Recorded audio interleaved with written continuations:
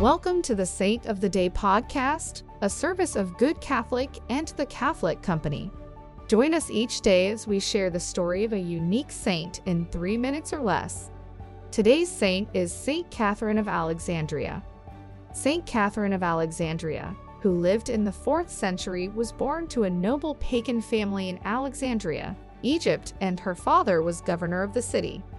She was an intelligent child who devoted herself to study and converted to the Christian faith after the Blessed Virgin Mary appeared to her in a vision.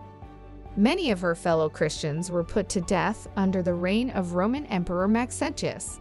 Catherine, at the age of 18, rebuked the emperor to his face for this injustice, giving a skillful defense of the Christian faith. In response, Maxentius brought 50 of his best philosophers to debate with her and refute her claims.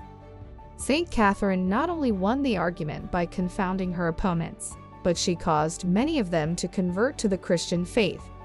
The emperor offered Catherine a royal marriage if she would renounce her faith, but she refused. She was imprisoned, and while in captivity, through her newfound fame, converted the emperor's wife and 200 of his soldiers. When this was discovered, Maxentius had them all put to death. Catherine was to be tortured and killed by being torn apart on a spiked wheel, but the wheel fell to pieces when it touched her. She was finally martyred by beheading. Saint Catherine is the patroness of philosophers, preachers, lawyers, apologists, scholars, and librarians, to name a few. Her feast day is celebrated on November 25th. I invite you to reflect on the many ways God wants you to use you to bring others closer to Him.